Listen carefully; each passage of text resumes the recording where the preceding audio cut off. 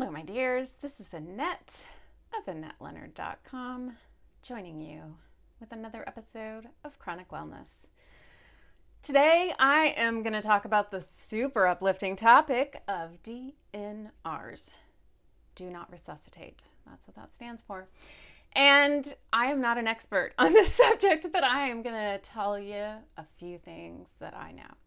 So a do not resuscitate order is something that a person, such as myself, might craft in order to tell emergency personnel or people at a hospital that if I go unconscious or my heart fails or I stop breathing, that I do not mean to be resuscitated. And this is an official document like, what is that called that you submit to your doctor or hospital? Like the living will, the end of life paperwork that you can submit. I cannot think of what it's called right now. Medical advance directive. Saying, I do not want to be resuscitated if I stop breathing or my heart stops beating. And it is a serious matter to contemplate, obviously, because it means that you will not be saved if those things occur. And it's something that for sure, if you have a do not resuscitate order in place, you want to let your next of kin and your loved ones know that that is your plan so that they are not surprised by that fact should those terrible circumstances come into play. And if it is at all unclear, meaning if your paperwork is not in order, if it has not been submitted properly, if the personnel who is on site doesn't have a copy of it, they will err on the side of resuscitating you. And so it is not a small matter to have these ducks in a row. And the reason why it's so important that your next of kin be notified is that they might be the one alerting the emergency personnel. They might be calling 911, they might be at the hospital with you, and they might be the ones having to pull out a copy of the paperwork or show them on the phone or present the DNR to the emergency personnel. And if all of the things are not appropriately checked, signed, dated, the emergency personnel will still resuscitate you. And I can remember a friend of mine who works in a hospital telling me about someone who had DNR tattooed on their neck, believing that that would keep them from being resuscitated by emergency personnel because it was so clearly spelled out on their person. But folks, a tattoo is not a legally binding document, and emergency personnel cannot assume that just because at some point in your life you tattooed DNR on you, that that's still how you feel today, and that that wasn't just a personal choice or someone's initials or something you believed at one point, but it's not a legally binding document.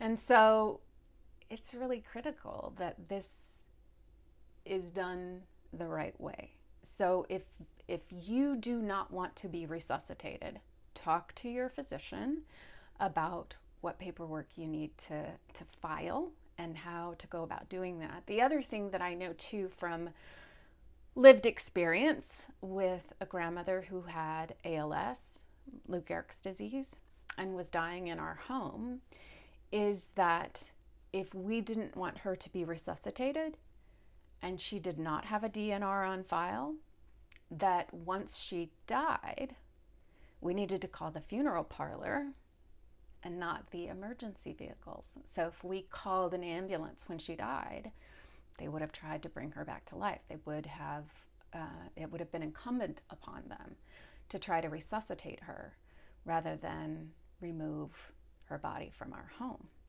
And so this is another important thing to know. is that if you are in the process of dying or expect that you are dying or plan to die at home, and once you are dead, if you don't intend to be resuscitated or have someone try to resuscitate you, your family needs to call the funeral home and not emergency services, or emergency services will come and try to revive you.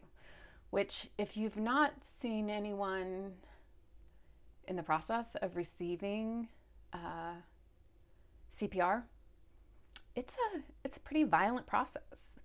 Quite often ribs are broken, and it's a pretty violent pounding on the chest that must be done in order to try to restart someone's heart once it has stopped.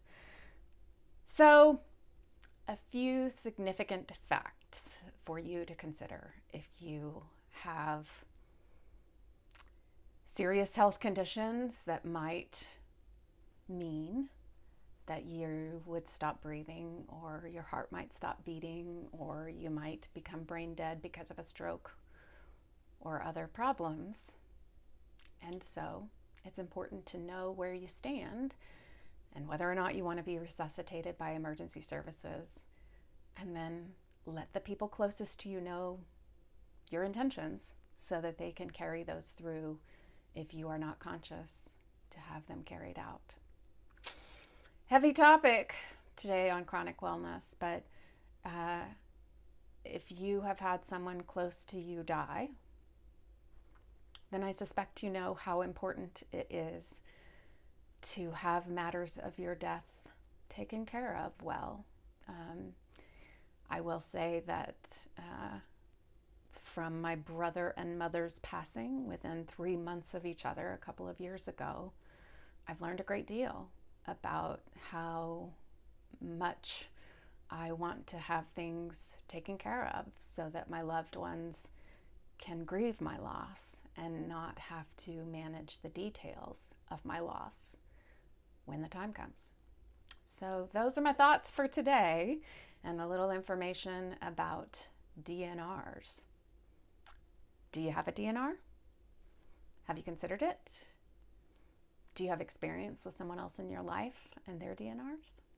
I'm interested to know. So as ever, leave a comment here or elsewhere on social media. And if you haven't subscribed to my channel, I hope that you will consider doing so. And until we're together again, thank you for spending a little time with me, and be well.